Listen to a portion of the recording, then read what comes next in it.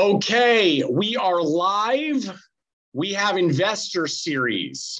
This is going to be episode 2. We've done one last year. We did one a couple weeks ago, but we're just calling this one episode 2 of Investor Series. Melissa Ficina, Citi Capital, welcome to the show. What's up, man? Thanks for having me. It's my pleasure. For context, you've got to give us a little bit of information about Citi. When did it start? What's it all about? Yep, cool. So super briefly, Citi Capital is the only operationally based venture capital firm in the industry. We've got a team of 24, of which 2/3 of them are operators. We moved the operating business called Citi Ops into Citi Capital earlier this year. We are now investing out of a $200 million fund too. The vast majority of our checks are, $3 million to $10 million first checks. And sometimes we like to play in the early stage with awesome entrepreneurs who are doing super innovative things. What do all of those people do? If maybe you'll have to break down if there was an operating side and then you're kind of integrated it into the capital side. Give us a description of what all those people are doing. Yeah. So 2/3 of them truly operate businesses. So they are logistics coordinators all the way through C-suite, anything from day-to-day operations, procurement, supply chain, sourcing, distribution, warehousing, fulfillment, order management, and then manufacturing, process engineering, infrastructure build, et cetera. And obviously we have investors. And are they working for specific brands that are in the portfolio, or are they separate? Both. So we definitely deploy our resources to the portcos, some of which, by the way, were in the services business before we were investors. And sometimes we help service companies who are not yet in the portfolio, but desire to be over time. And we think that that we can de-risk their business before that. Can you name some brands that are in the portfolio now? Maybe name give us the first 5 to 7 brands that come to mind right now. Sure. Magic Spoon, Kenko, Thistle, Mudwater. On the smaller side, we have Elite Sweets, Sound. I can go across every category or growth. Beautiful. And so there's no specific category that you focus on. You are in what I'd consider all things food, beverage, and health. Maybe you do some beauty as well. Actually, we've not crossed into health and beauty yet, and I am desperate to do that. We will. Yes, all things food and beverage, also food tech. I care a lot about what I eat, what I feed my kids. That's been the basis of how we make investments and the kind of products we care about. And then I am a believer that we do need to change the food supply chain system over time. And that leans into food tech. Is there, with that said, are there products that you don't consume or that you wouldn't for one reason or another? Me personally? Yes. It's probably really terrible to say this, but I'm so freaking transparent. I don't consume a vast majority of the products that we currently invest in. And it's not because they're not great products, by the way. It's because I know what works in my body, what kind of ingredients work with it. And it's not everything across the board. We do believe in investing in supporting better quality products. So whether that's making organic purchases, making substitutions in the sugar category, but just because I'm not a consumer of something doesn't mean that the mass market is not a consumer. I think being transparent with that is totally fine. The last guest in this particular category, as far as investment, said the same. Actually, he went even further. Because of the way I positioned it, is there anything that you don't like, even taste wise? And he admitted that, yes, there are some things. So again, taste is one of those things that's subjective, sort of. I've always said that it's kind of not. There are particular categories I truly believe it's going to be a little bit more objective, because there's some things that some people actually like, and then there's some that they really don't. But anyway, that's a whole separate thing. I'll put monk fruit, by the way, in that category for me. Monk fruit. Okay, good. Yeah, I can name 20, but that's fine. So let's go with how you came up with the initial check size and what that would mean for those that would be contacting you? Is there some threshold as far as pre-revenue or revenue that they should have now that you're looking at? Yeah. So by the way, our fund one invested across the board. So when you look at our portfolio, which is 70 companies deep, we do have a lot of early stage businesses. Those took, $250,000 to $1 million check sizes. We still do entertain that category, but it's a very small portion of our fund two because our fund two is much larger. And by the way, the reason is I'm a little bit scared of early stage these days. There's a ton of people who've poured into the space. And for me, it's not just about product fit and taste, but it's about the entrepreneur and the business acumen. And sometimes that takes time to build over time. And for me, by the way, our investor brand relationship has to be a partnership. We don't believe in cramming shit. Oh, I don't even know if I can say that. Cramming stuff down the throat of a brand. We believe in partnering with them. And so sometimes that takes time to develop. We moved upstream to avoid some of the risk and certainly some of the supply chain risk. And a lot of it has to do with cash flow management and really being able to support a business growth in a really challenging environment. Yeah, cash flow management. I don't think there's a lot of that happening. Whether or not the operator has experience or not, it's very difficult. I just came off of a call right now, and I'm actually in the mood of that call. And I think we should just can talk on it right now. I believe the CPG just vertical, the entire CPG is pretty broken right now. And I'm wondering what that looks like for an investor to really recognize that and whether or not you are putting the brakes on certain things and really coming to Jesus. That's one of my things. I'm sorry if you don't know. And having those hard conversations, not only maybe with current portfolio companies, but ones that you're looking at now. There needs to be a little bit of a different makeup, not just on the operating side, but as far as what they can showcase as a product and as a brand coming off shelf. Yeah, I couldn't agree with you more. I think we're entering a very difficult time. I actually just sent an email to somebody who hit me up for investment, and that's essentially one of the things I said, and gave him a whole list of things that I thought was really pertinent to help him through his, navigating capital raising. Look, profitability has been something people have talked about in the space for a long time. People have also talked about the fact that margin improves with volume. I'm not a believer in that, by the way. Margin doesn't just magically improve with volume, no matter how much you want to will it that way. We are having come to Jesus moments with our portfolio companies. And frankly, some of them are too late. So some of them are we got to the table to have that conversation too late because it's our fault. Some of them we got to the table to have the conversation too late because the numbers weren't there. The company didn't have enough visibility into what they were actually doing to be able to get good advice around it. And frankly, there's stuff happening all over the place now that companies weren't expecting. They had X dollars for importing or distribution costs or logistics costs, and they've tripled. Right. And so how do they possibly navigate that? The second is supply chain. They can't get a key ingredient. Maybe they're not contracted properly, which, by the way, is a big thing. We care a lot about being prophylactic with our companies. How do we get them protected across the board?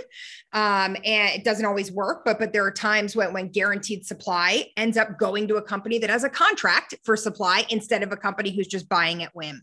And so I think the conversation, though, is different for every company, every category, every size business.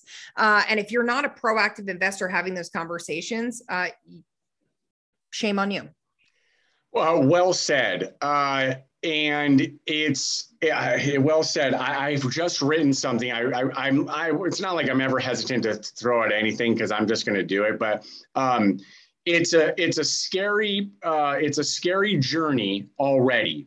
And it should be. You should have a little bit of anxiety all the time. It's actually what sort of builds the fire. You're throwing more wood on there as you're consistently. Dude, look, I'm a founder. Yeah. I'm a founder too, and I'm freaking scared all the time. In fact, I tell my team that my motto is the more I'm scared, the harder I have to run into it, because that clearly shows me that's something we need to literally like blow through the wall with.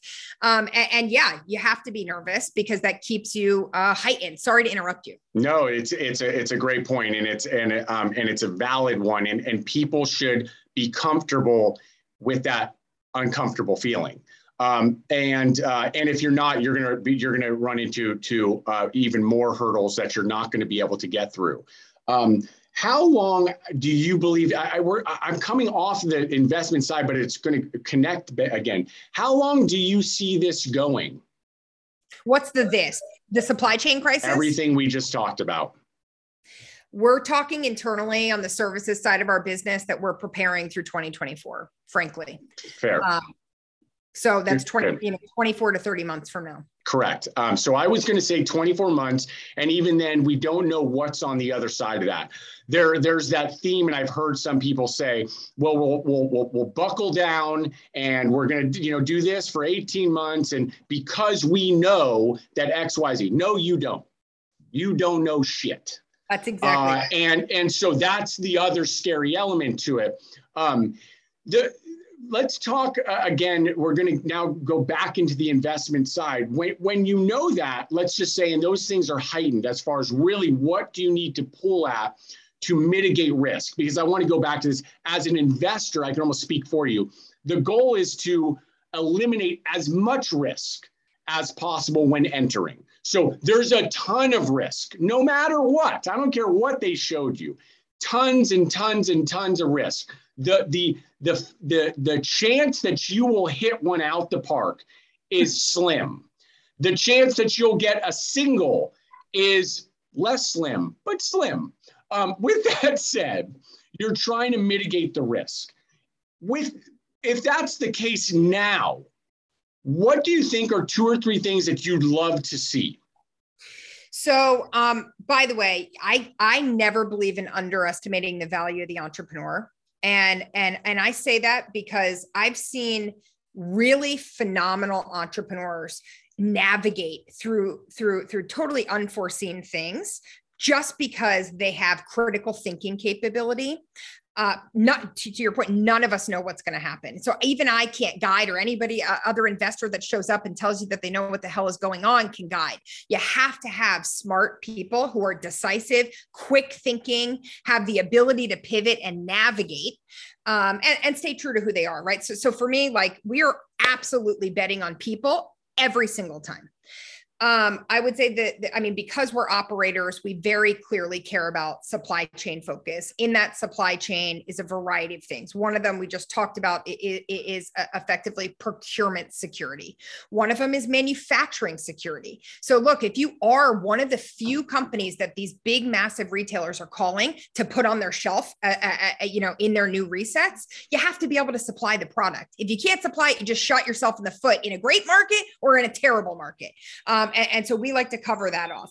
And I think the third is sales is looking all sorts of screwed up, right? We've got 3 years ago or 4 years ago, we had a heavy food service market. Food service totally disappeared and everybody fell into D2C. Now it's totally impossible to buy consumers for any cost that makes any sense. So now people are back to retail and an omni-channel approach. In retail, they're getting screwed because everybody's rushing to retail, right? So you have to have people at the table who know how to navigate not just sales decisions, but the different distribution strategies that end up leaning into that goes back to supply chain, where you keep your product, where you house it, where the warehouse and distribution are. And that goes back then to cash flow management and where all those dollars end up going. So it's all interconnected. And for us, we cannot just look at one thing. Again, really well said. There's a lot to unpack in there. For those that are watching, you have to really dive into what she's saying and why she's saying it, because it's all fact. I live it, so I can tell you that it's fact. What would you say, is anybody coming to you now with sort of vertical integration opportunity, like where they want the check because they want to own the factory and manufacturing capabilities? And on the back of that sort of question is the reason why, being that co-packing is dangerous on so many levels. I may touch on a few of them right now, but I'm going to let you answer the first part first. But first, let me tell you that co-packing and co-manufacturing are two different things. Second, let me tell you that I grew up in manufacturing. My family happens to be the largest beverage, ESL or aseptic beverage manufacturing company in the country. So I understand what it means to be a good co-manufacturing partner. Which is what, by the way, you can't just drop that and go, what's the name? You won't know the name. It's called Johanna Farms, Johanna Foods, okay. Johanna Company. They're basically all private label business for the most part. In what category? In what category? You can't drop in what category? Juice, apple juice. Orange juice, apple juice. Good. Thank you. Now go back. So look, massive consolidation has happened in the manufacturing space. Okay. And what that has led to is either very, very big minimums for huge volume co-mans, or the emergence of brand new small batch co-manufacturers who often don't know how to do the job well. And so you're totally fucked. Oh, damn. That's okay. I'll beep it. Go. And by the way, there are some companies who actually have IP protection you have to worry about on the floor of co-mans, aside from all the other jazz that exists. So wait, what was the question? I went off on introducing. It's okay. It's about vertical integration. People come to you now to say, hey, I'd rather own it. Yes, we just invested in Midday Squares. Midday Squares owns their facility. They didn't own their facility because they wanted to build vertical integration at first. They owned their facility because they couldn't go anywhere and actually have it made.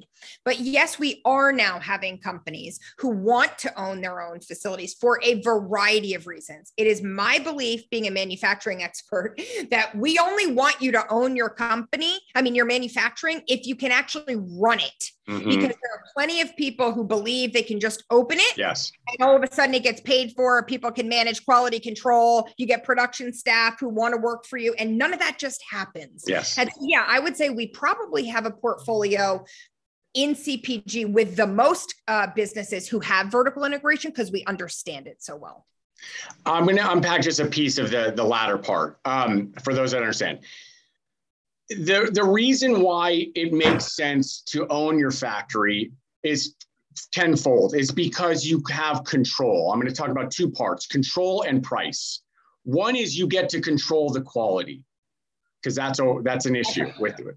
So imagine that you get to control that. Why? Because you get to buy the machines, you get to hire the right people, you get to manage them the right way, you get to see your product come off the line all the time, you get to create the specs. That's one.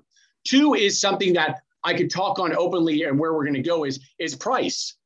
Is you get to control the price. You actually get to know cost of ingredient plus what we'll call a toll, meaning what did it cost you to operate that day? You have every single penny to the T. So you know what it looks like. And what does the opposite of that look like? Just envision what the opposite looks like. Well, that's co-packing. And I would say that, I'm going to say it now because I said I was going to reference it later. I would say that we're in a tough time right now. For all the reasons that you've already mentioned, and why we're talking about investing may look different now. It's now more on the operator. Like, can they get through this? Do they have the chops to get through the waves? Can they surf this thing, right? It's because some of those relationships are going to get a little wonky. And I will say this because there's pressure on their side too. And do you know what happens when somebody gets pressure? Some of them do the right thing and they can manage that pressure, and some don't. And I'm going to tell you what happens if they don't. They make bad decisions. The relationships that were built, could even be for some time, are on the fritz. And what ends up happening is you go down a path that you never thought you would earlier. You thought your relationship was grounded. You thought you talked in transparency, but everybody's fighting for their lives. And it makes for a really, really tough road on multiple levels. I'm going to leave it at that because I could go for days on what that means. Let me just mention something to that effect, though. All of that's 100% accurate. And look, at Citi, on the services side, we've negotiated, almost 2,000 co-manufacturing arrangements. That's a lot.